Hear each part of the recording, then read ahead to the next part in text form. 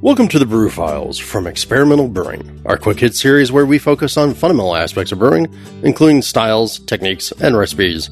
More brew, more flavor, more stories, less time, and still less ukulele. In this episode, fit happens. The key is, what do we do when the fit hits the shan?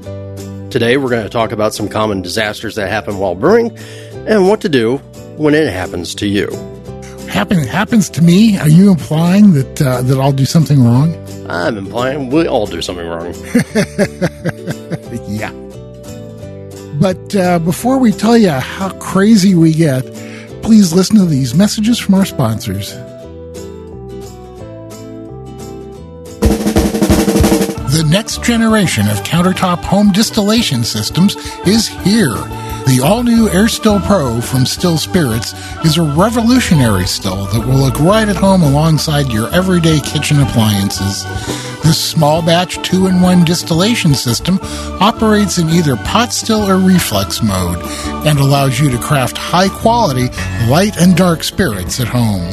No hoses, no complicated assembly, just plug and play. The Air Still Pro column cools itself with a built-in high-powered fan. The Still Spirits Air Still Pro is available now at your favorite homebrew retailer.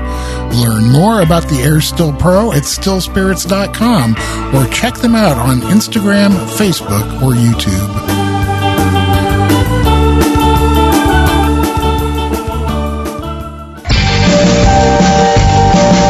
This episode is brought to you by the American Homebrewers Association. Up your IPA game with homebrewing techniques, craft beer clone recipes, and a free book from the American Homebrewers Association. Push your brews to the limits with Brewing Eclectic IPA by Dick Cantwell, or dive into the science and history with IPA, brewing techniques, recipes, and the evolution of India Pale Ale by Mitch Steele. Join for 1 year and receive your choice from 60 different brewing books. Head to homebrewersassociation.org/experimental for offer details. That's homebrewersassociation.org/experimental.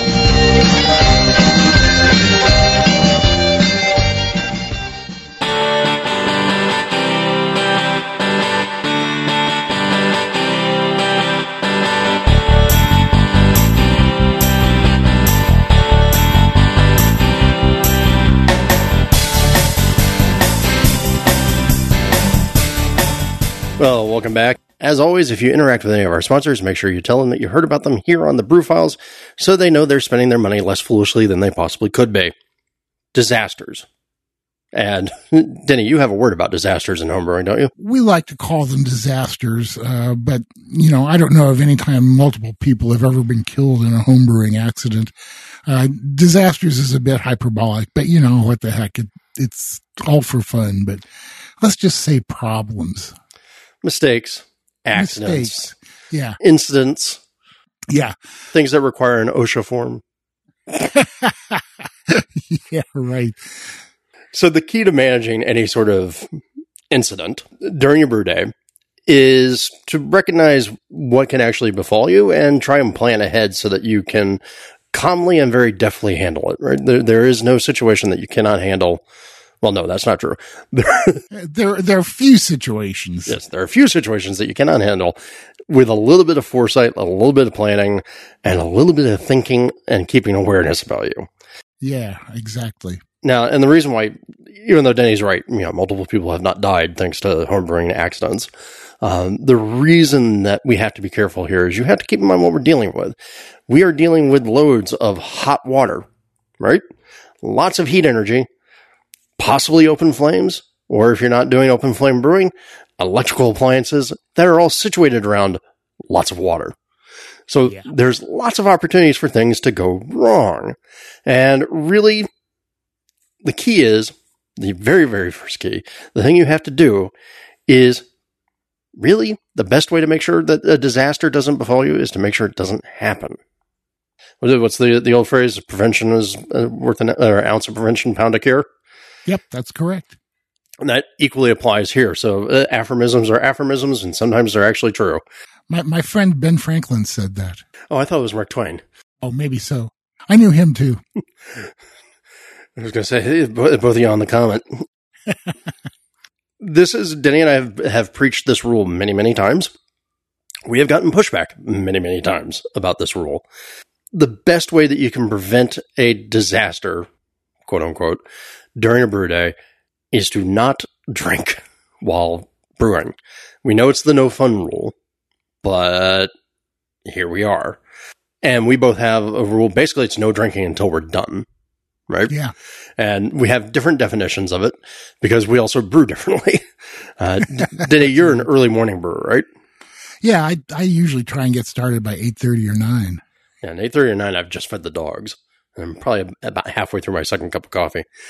In my case, I typically don't start brewing until about noon, because I use the morning to handle life, so to speak. Our definition of done differs a little bit, some driven by time, because I think even as enthusiastic as Denny is about beer, I don't think outside of, say, maybe conference, Denny is necessarily going to start pounding a pint of beer at 10 a.m. No, and I don't even do that at the conference anymore. There you go. For me, when I say done, I mean that I've got everything on what I call the downslope. I'm in the boil. I've got all my hops weighed out. Fermenters are clean. Chillers are ready to go. Pretty much everything's on autopilot, right? I don't have to think too hard anymore to make sure that something doesn't go pear-shaped. And then I'll allow myself to have a beer. And if I do allow myself to have a beer, it's a beer. Right? I'm not talking, okay, great, the taps are open here, let's slam some pints of IPA. I'm talking, let's have a beer, we sip on the beer.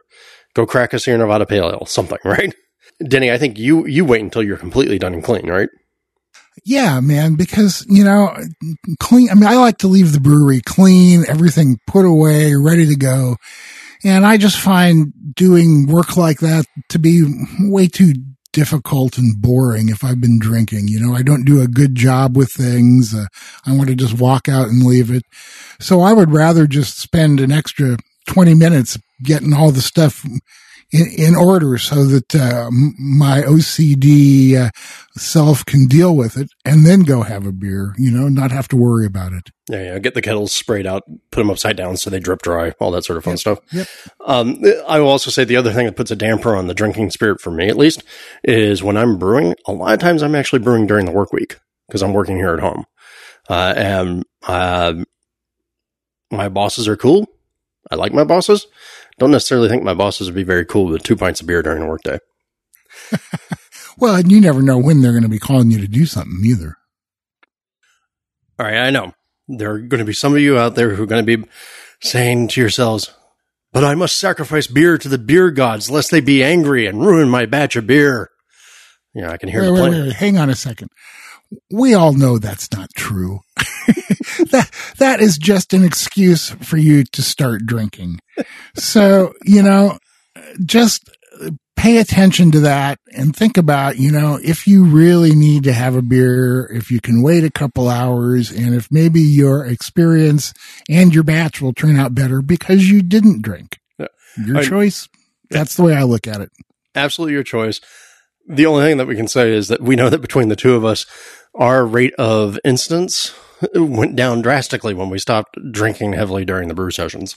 So just maybe yours, but believe me, I can have incidents drunk or sober. Oh, I know, but I'm just saying the rate went down. Yeah, that's true. That's probably true. I have to admit that the day that I almost set my pants on fire, I had been drinking. There you go.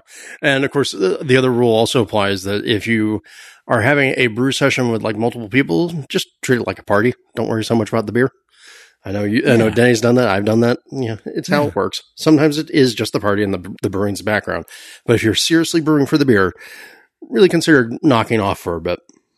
And with that in mind, as we know, ethanol is a dilutive substance. It sort of distracts us from what we're doing, and it distracts us from our minds, our cares, our troubles, or whatever.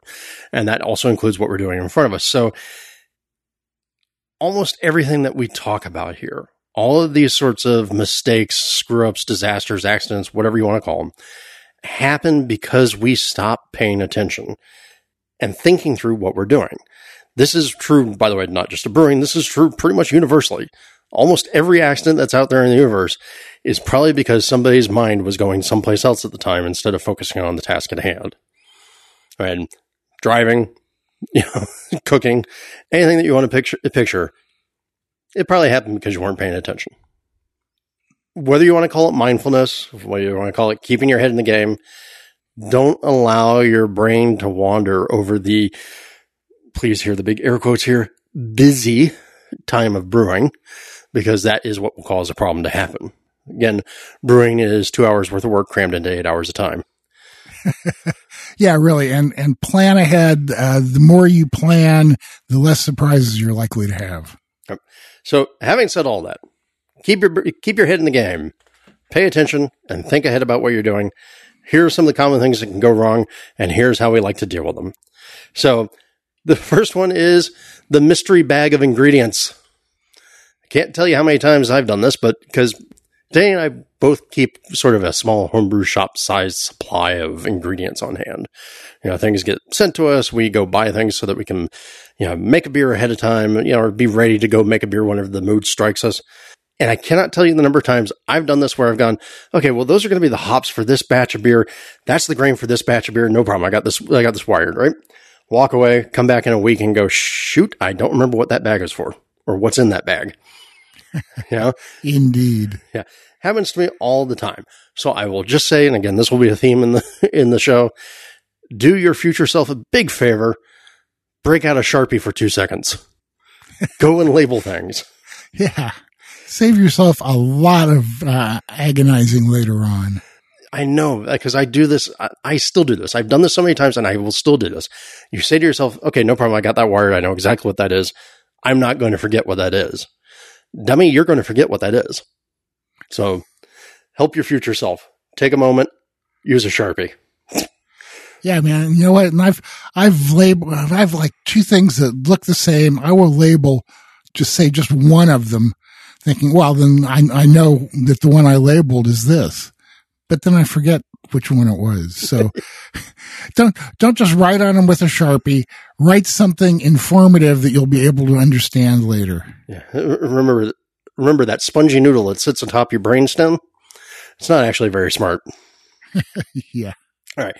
The other one that I see all the time, and this is particularly true of newer brewers, but still happens to me sometimes, is the too much of a good thing mistake. And this is definitely in the pre-planning stages of everything, aka over-exuberance with your ingredients. We've talked in the past on the show about me trying to make a porter according to that traditional recipe of a third brown, third amber, third pale, without knowing that modern brown malt was something different, and using a third of the grist as brown malt and produce something that was absolutely horrible. This overexuberance, though, doesn't just have to be that sort of thing. It can also be in terms of things that we talked about, like number of hop varieties, number of different ingredients, just the sheer overwhelming amount of stuff you're adding to a batch. Remember that, 1, you kind of need to learn your ingredients, and 2, always go soft at first, because you can always add, but you can't subtract. So here's an example I just saw about an hour ago. A guy on Facebook was posting his recipe for an American pale ale that he wanted to make, asking people's opinions. He had pale malt, he had crystal, carapils, wheat, Munich, and something else, and it's like the Munich, he had, like 4 ounces of Munich, and crystal. I mean, it's like, this is a person who needs to understand why he's using each ingredient and then think about if he really needs it. And that kind of approach can really help you conquer the too much stuff syndrome. Yep. Too much of a good thing. All right. Yep. Now, sometimes you can have too much of a good thing. Sometimes you can have missing good things. And I will tell you right now, nothing in the world will stop your brew day faster than not having the right tool at hand when you need it. I experienced this the other day when I was making those batches of beer for the festival. It was like looking around going, okay, dummy, where'd you put this?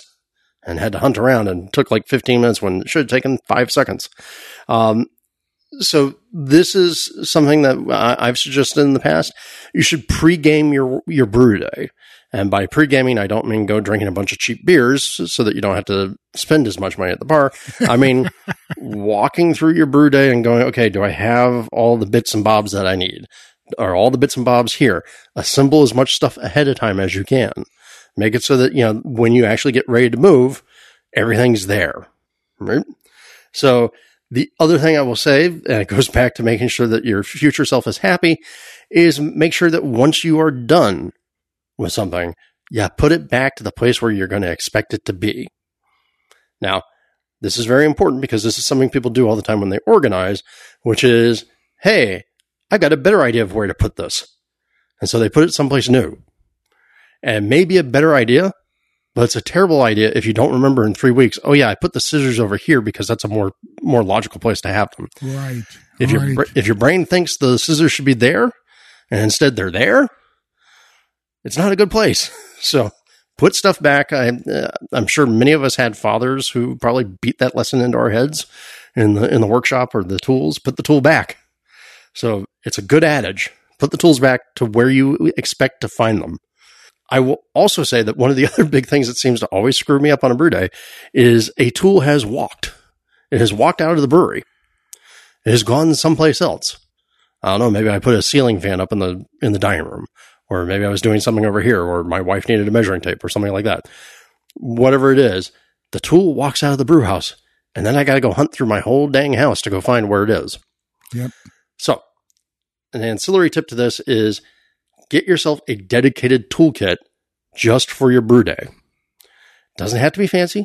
Doesn't have to be expensive. Cheapo little plastic toolbox. Cheapo little tools because they're not high-use tools. Right. You're not going to be trying to build 50,000 engines with these things. You're going to try to be turning a worm clamp sometimes.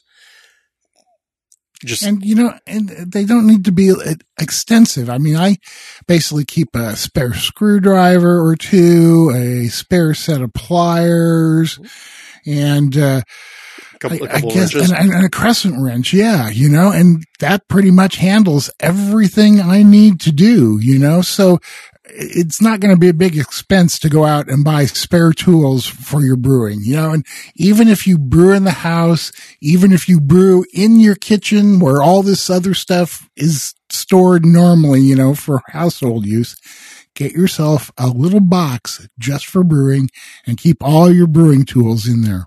Yeah. I mean, I think in my little tool bag or toolbox for the brew house, I've got 3 crescent wrenches, right? So 1 size for the gas tank, 2 size for dealing with kegs and various valves and knobs.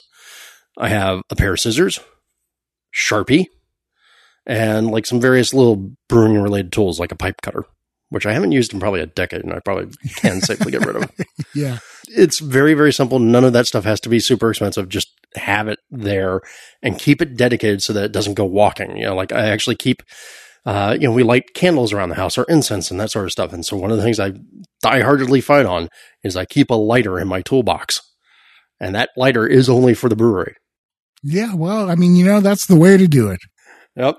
All right. And then from missing stuff to stuff you really shouldn't do, this is, the times of seeing things melt where they should not melt. And this came from a Facebook comment we put out there to people like, hey, what sort of bad things have happened while you've been brewing? And this one just made me laugh when I read it. This may be one of the most intense that I've ever heard about. Right. One of our commenters had mentioned using a propane burner indoors, which is already a no-no, and we'll get into why. But also using a propane burner on a linoleum floor, which, if you stop and think about it for a half a second, you can probably predict just what happened. Because It turns out, just like, everything has an equal and opposite reaction, propane burners may throw a lot of their heat up, but also when you got a pot on there, they throw a lot of heat down. Right. And so in this particular case for our listener, unfortunately, they melted their linoleum floor. And beyond just the expense of replacing that, it's also what should sound the alarm bells about how dangerous that was. That could have caught more than linoleum on fire.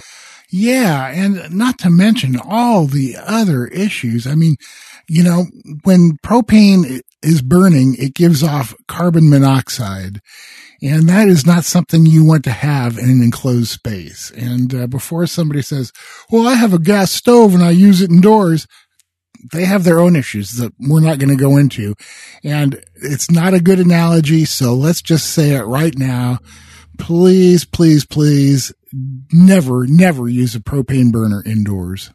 I would say about the most indoors that you'd ever want to go with a propane burner is running a propane burner at the edge of your garage with everything open. Right. And even then, sometimes I get a little woogie about that.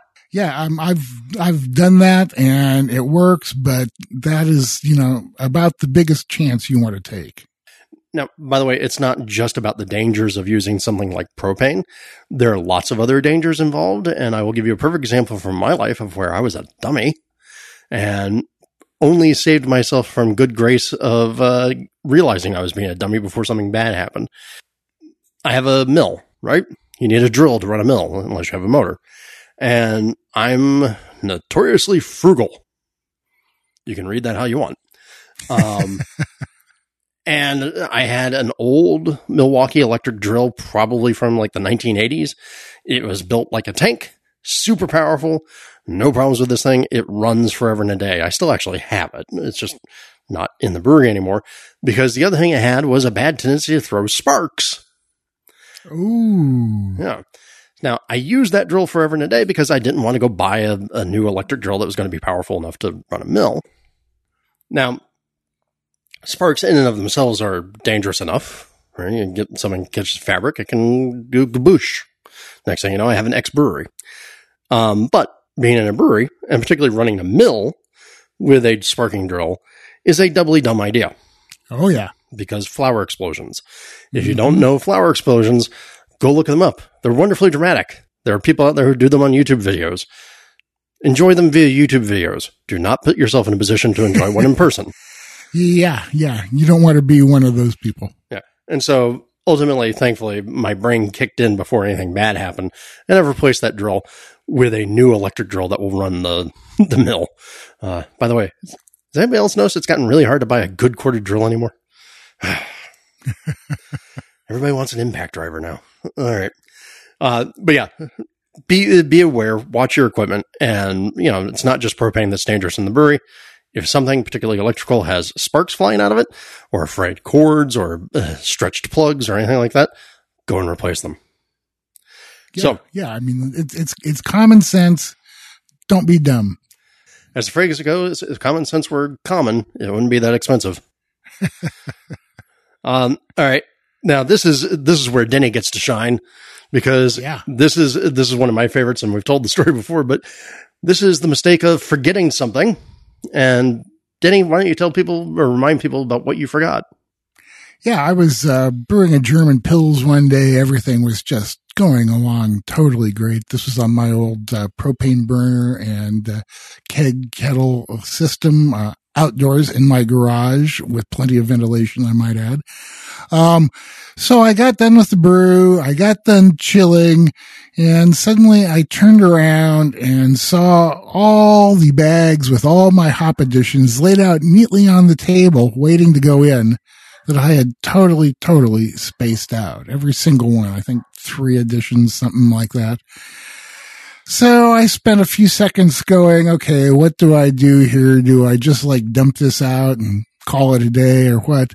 And then I realized, well, how about if I just try and bring the volume back up and start boiling and put the hops back in per schedule, which is exactly what I did. I added a gallon or 2 of water to account for what I'd boiled off, started boiling again, did a whole 60-minute boil with the hop additions in the places they should be, and it turned out to be a darn good beer. Well, see, you got lucky because you didn't have to worry about any other vegetation being in the kettle already. Well, yeah, that's true because I'd forgotten everything, If I had already gone ahead and gotten it into the fermenter or something, it might have been a different story. And it depends on what fermenter. I think I was probably still fermenting in buckets back in those days. So I might have just taken that bucket and dumped it back into the kettle and reboiled it. Oxidation be damned because, an oxidized German Pils is better than no German Pils at all, maybe. So it kind of depends on what you forget and where in the process you are. But the point is that once you realize you've screwed up, that you remain calm, like Drew mentioned a little while ago, and think about if there's a way that you can recover. So, and a lot of times there will be. Yes, as Dune once taught us, fear is the mind killer. But no, I mean, like, seriously, and one of the things that's funny is that you even did what we suggest to people to, do as your solution to forgetting things, which is to have everything laid out and staged. Oh, yeah, man. I mean, they were on a table right next to the kettle, but that just proves that even if you take all those precautions, you can still be stupid. Yeah, I have a whole set of ramekins that I use. It's like, get everything all laid out. And of course, it gets a little bit easier now that we all have, like, applications that we use to help remind us about some of the stuff, but it's still not entirely foolproof because we make better fools ourselves. And if you don't have an application that reminds you, and actually sometimes even if you do have an application that reminds you, because I'd still do this, there is absolutely nothing wrong in this world with printing out your recipe or writing it down like in a journal like Denny does, printing it out and using that as a checklist. Because, look, checklists are good enough for pilots. They're good enough for surgeons. And if they're doing that, you can do one for your brew day. There's nothing heroic or manly about not using something to help you remember to do all these various additions. Yeah. And so speaking of things that you need to make sure that you don't forget, because we've also done this too, and I think everybody's done this, the problem of open valves. Yeah. I think, Denny, you said there was a run, was it last year? Like two or three brew sessions in a row where it was like, oops, the conical was open. Oh, yeah. The valve on my conical would be open, and, I would see wort pouring out of it, or even one time, I guess, just water, even because I was getting ready to sanitize it first. But, the best way to remember to close valves is to forget to close valves a few times. Well, and to that point, our recommendation here is always, before you start flowing liquid or gas, because don't forget, gas also acts as liquid in this case, before you start flowing a substance anywhere, use your finger. Trace the path it can take. Yes, you're going to feel like a dork. You might even look like a dork. But looking like a dork is better than having a shoe full of hot wort. Yeah. I mean, which is not only unpleasant, it can be very, very dangerous, as our good friend Terry Ferendorf can tell you. Absolutely. So just, again, literally start from where your liquid's going to start and run your finger along the piping, the tubing, the whatever that you're going to use, and trace its full course and make sure that everything is closed or is properly open as the case is needed. And then allow stuff to flow. And kind of a corollary to this is what a friend of mine did once. He was over brewing for Big Brew Day, and he was getting ready to get his yeast going, I guess, and grabbed the jug that he thought was full of star sand and poured it out onto the ground, only to realize that was his yeast starter. Oh, that hurts. Yeah. Fortunately, I had a bunch of dry yeast in the fridge, but yeah, I mean, so, again, it goes back to paying attention. And yes, we had been drinking that day because it was Big Brew. But it goes back to paying attention and thinking about what you're about to do before you do it. Yeah. And by the way, I'll throw in an additional bit on here, which is not just about valves, because we tend to think of like, oh, I'm going to have liquid flowing in here. If, like us, you use immersion chillers, right? Remember, immersion chillers can sometimes serve as a reservoir of water that will then spit out the valves when you heat it up. Yep. So make sure whatever you do that if you have an immersion chiller and you aren't 100% certain that it's empty, put some aluminum foil over the ends of those chillers so that any steaming hot water that comes spraying out of the immersion chiller doesn't hit you in the side. Or just make sure you have hoses hooked up to it so that anything like that will be directed away from you. That too. All right. So from open valves, we'll do it to cracked vessels. This has always been much more of a problem with glass than anything else.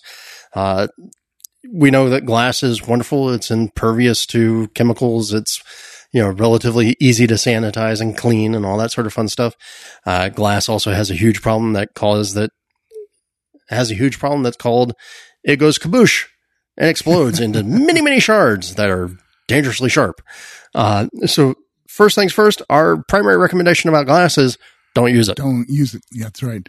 If you're going to age something for a while, age it in a keg or some sort of steel vessel, or God forbid, go and get yourself a wooden barrel and have some fun that way. But don't use glass if you can help it. If you must use glass, make sure that you keep your hands dry at all times, and that you also use things like yoga mats to help soften the blow on a sort of concrete floor. A yoga mat is still not going to save the problem of dropping the carboy. I have indoor-outdoor carpeting on my garage floor, and one of the reasons I did that was I thought, well, I mean, it'll be good. It'll help protect carboys. I've broken 2 carboys by having them slip out of my hand about an inch above the floor on that indoor-outdoor carpeting and just shatter. Yeah. And other than impact, the other thing I want to mention about carboys is never put hot liquids in them. Yeah. They are not meant to do that. I've had people say, well, I think I'm just going to go right from the boil into the carboy and let it cool in there. It's like, don't do that. It'll cool faster than you expect because the carboy will shatter and you'll have wort all over the place. Yes, you'll have a rapid cooling and disassembly event. Yeah. And plastic can crack too. I had this happen just the other day. I have a plastic half-gallon pitcher that I had been using for probably 20 years or so for, transferring wort, water, whatever. And the other day I was pulling some wort out of my kettle to mix in with some sugar because I like to liquefy the sugar before I add it to a Belgian beer. And I dipped in there with this plastic pitcher and pulled it up out, and I saw wort pouring out the bottom of the pitcher because after 20 years, it developed a crack in the bottom, had a natural hole in it. So, this was a case where I should have actually looked at what I was doing first, but because I've been using that pitcher so often for so long, I assumed that, it would continue being like that. Things change, don't they? Yeah, look at the drill example. That's right. And plus, pitchers are relatively cheap. I'll give you a great example of where carboys are dangerous, not just during the brew day, and why guns and beer don't mix. Oh, I want to hear this. Yeah, so a long time ago in a galaxy far, far away called North Hollywood, I had made a cream ale. Everybody shocked? No. All right, good. And I was getting it ready for Fest, and I had lagered it. It was beautiful. It was crystal clear. It was fantastic. It was waiting. It was in a 5-gallon carboy because secondary. And I pulled the carboy out of the chest freezer, ready to, set it up to do a transfer, get it into the keg, yada, yada, yada. Had it on the ground of my apartment floor and got back. I'd just gotten back from the gun dealer. Yes, we're in the United States. This happens. I used to compete shooting. And I just got myself a brand new, to me, Springfield 1903 A3 bolt action 30-06 rifle from World War II, because I'm a history junkie, right? I got it, and I was doing a quick field strip on it just to double check everything, make sure all the parts were there and nothing was going to be too dangerous. And I set the bolt down on top of the chest freezer that the carboy was sitting under, and I assumed I'd put the handle side down to prevent it from rolling anywhere. You can see this coming, can't you? Oh, yeah. I could see it in slow motion. And all I know is I'm staring down the barrel, checking the throat and all that, and I hear this vzz, vzz sound that tells me metal is moving on metal. And I look down just in time to see the bolt roll off the edge of the chest freezer. And this is where it really does hit slow motion, because I can just see it moving. I dive to try and get my hand under this bolt, and I just barely nick the side of the bolt. It moves a little bit, but not enough. Smacks the shoulder of the carboy, the part where the carboy starts to turn down. Big old crack runs right through, all the way down to the bottom. 5 gallons of beautifully lagered cream ale flooding out across my apartment carpet. Boys and girls, guns and beer don't mix. And glass carboys suck. Yeah. So, man. I feel like that's a very American story. Yeah, right. Well, it's one that not everybody will be able to relate to. Yeah, exactly. Last one, or actually the last two, we're just going to cover a couple of quick yeast ones here. And particularly this one's timely because it is coming to summertime. Denny's in the middle of a heat wave. I am not. And the problem that we see a lot online is from people going, oh my God, I killed my yeast. Or in Denny's case, I poured my yeast down on the ground. first things first, be very careful about shipping yeast during the summer. Liquid yeast, that is. Be very careful about shipping liquid yeast during the summer. Make sure if you do, get the ice pack. It's cheap insurance. And also try your best to make sure that you're not letting your package sit over weekends on a hot truck. Also, really, buy local if you can. Buy local because they get it shipped to them cold. And, basically, also don't worry about it. If your yeast is half cooked, right? You get it, and I've had this happen before. I've gotten packs of yeast and gone, oh, well, that's kind of toasty warm. Not quite hand warmer warm, but, definitely not cool. Remember that your yeast is hardier than you think it's going to be. Make a good vitality starter, and you'll be pleasantly surprised most of the time. Yeah. It's not hard. It's fast, and people don't realize it's not as difficult as they want to make it be. Yep. And following on to Denny's example of pouring your starter out on the ground, this is also why we keep dry yeast on hand. In fact, yeah, like where I'm standing at right now, I've got in my little chest freezer, I've got probably a couple packs of liquid yeast that I need to try and play around with. And I've probably got about 20 packs of dried yeast just because they hang out forever and are really good that way. Yeah, my homebrew shop just gave me about 20 packs of expired BRY 97, and it's not very expired. And as we all know, dry yeast will be good for years past the expiration date. So I'm a happy dude. I'm set for any kind of emergency. If I'm making a triple and my yeast doesn't work, it may not taste like a triple, but it'll be beer. There you go. Yeah, you can just say, "This is my Belgian-inspired American blonde ale." That's it, man. Good idea. Good idea. All right. And the opposite yeast problem is that your yeast has exploded out of the top of your carboy or your fermentation vessel. Because I don't know, every time I see the story, it seems to involve a Russian Imperial Stout. Because, look, modern yeast health practices, like all that stuff we've preached about, vitality starters, actually pitching starters, or, pitching with adequate oxygenation, all the stuff that we've done over the years to improve the way our yeast actually hits the vessel to start the ferment, means that our ferments are way more vigorous than they would have been in the past, which means that they have a bad tendency to crawl the heck out of the top of the vessel. Oh, yeah. I just made my fourth batch of my Belgian IPA recipe, and on 3 of the 4 of them, I found the airlock halfway across the room after it shot out of the carboy. All right. So, if you don't want to have your airlock shot out of your carboy, this is where we go back to the recommendation of open fermentation is fine and dandy. Put a piece of foil over the top of your fermenter and call it a day. Just remember to pay attention for when fermentation slows down and then get it under lock and key. Or if you're the sort of person who absolutely, positively cannot stand the idea of open fermentation, make a blow-off tube. Save a ceiling. Yeah, that's right, man. And I know some people out there will also preach the idea of using the little silicon defoamer agent. I've never done that for fermentation. Have you? I used to, but I haven't used foam cap.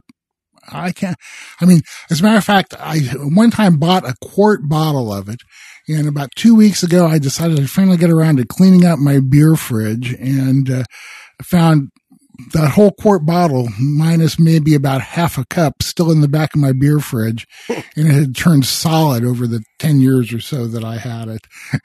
So, that shows you how long it's been since I've used it. I just don't find it necessary, even if it might help me. Definitely a thing. I've never done it for that purpose, but I do know there are some people out there who have done it. Just not my bag. So, all right. These were just a handful of things that can go wrong during a brew day. There are many, many, many more. And if you have one, you got to let us know so that we can talk about it some more, because this is a fun topic. Because I will tell you right now, human beings learn no better than when they make a mistake. There's nothing like screwing up to have a great learning experience. Okay, with all of that said, thank you for joining us on another episode of the Brew Files. We hope that you enjoyed this look at a very, very small selection of the things that can go wrong during your brew day. There are a great deal more. What did we miss? What have you done? What has the universe inflicted upon you? let us know.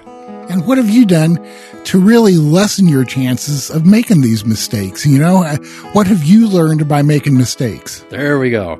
So remember, if you have show ideas, styles, brewers, techniques, ingredients, mistakes, etc., you can drop us a line at podcast@experimentalbrew.com. You can reach us at denny@experimentalbrew.com or drew@experimentalbrew.com. You can find us on Twitter at EXP Brewing, on Instagram, on Facebook, on Reddit, and just about every homebrew forum known to mankind. And of course, you can always find us at www.experimentalbrew.com. And don't forget, you can support the podcast by leaving us a review on Apple Podcasts. Click the AHA or BYO links on the website, and by going to Patreon and pledging $1 or more to our charitable cause, which for this part of the year, and it's rapidly closing. It's called Best Friends. It's an organization that moves pets from shelters where they might be euthanized and gets them fostered, moves them to other shelters, or gets them forever homes. A great organization doing great work. Send us a couple bucks and we'll send it to them. After all, you know that we love our dogs. In fact, you've probably heard a couple of them, including my 18-and-a-half-year-old today. That's right. Probably. I think both of our dogs have been on today. All right. Until next time, remember to always brew wacky. Or brew experimentally. The brew is out there. And we'll see you on the next episode of the Brew Files. Getting accurate measurements of your beer is one of the keys to improving your brewing.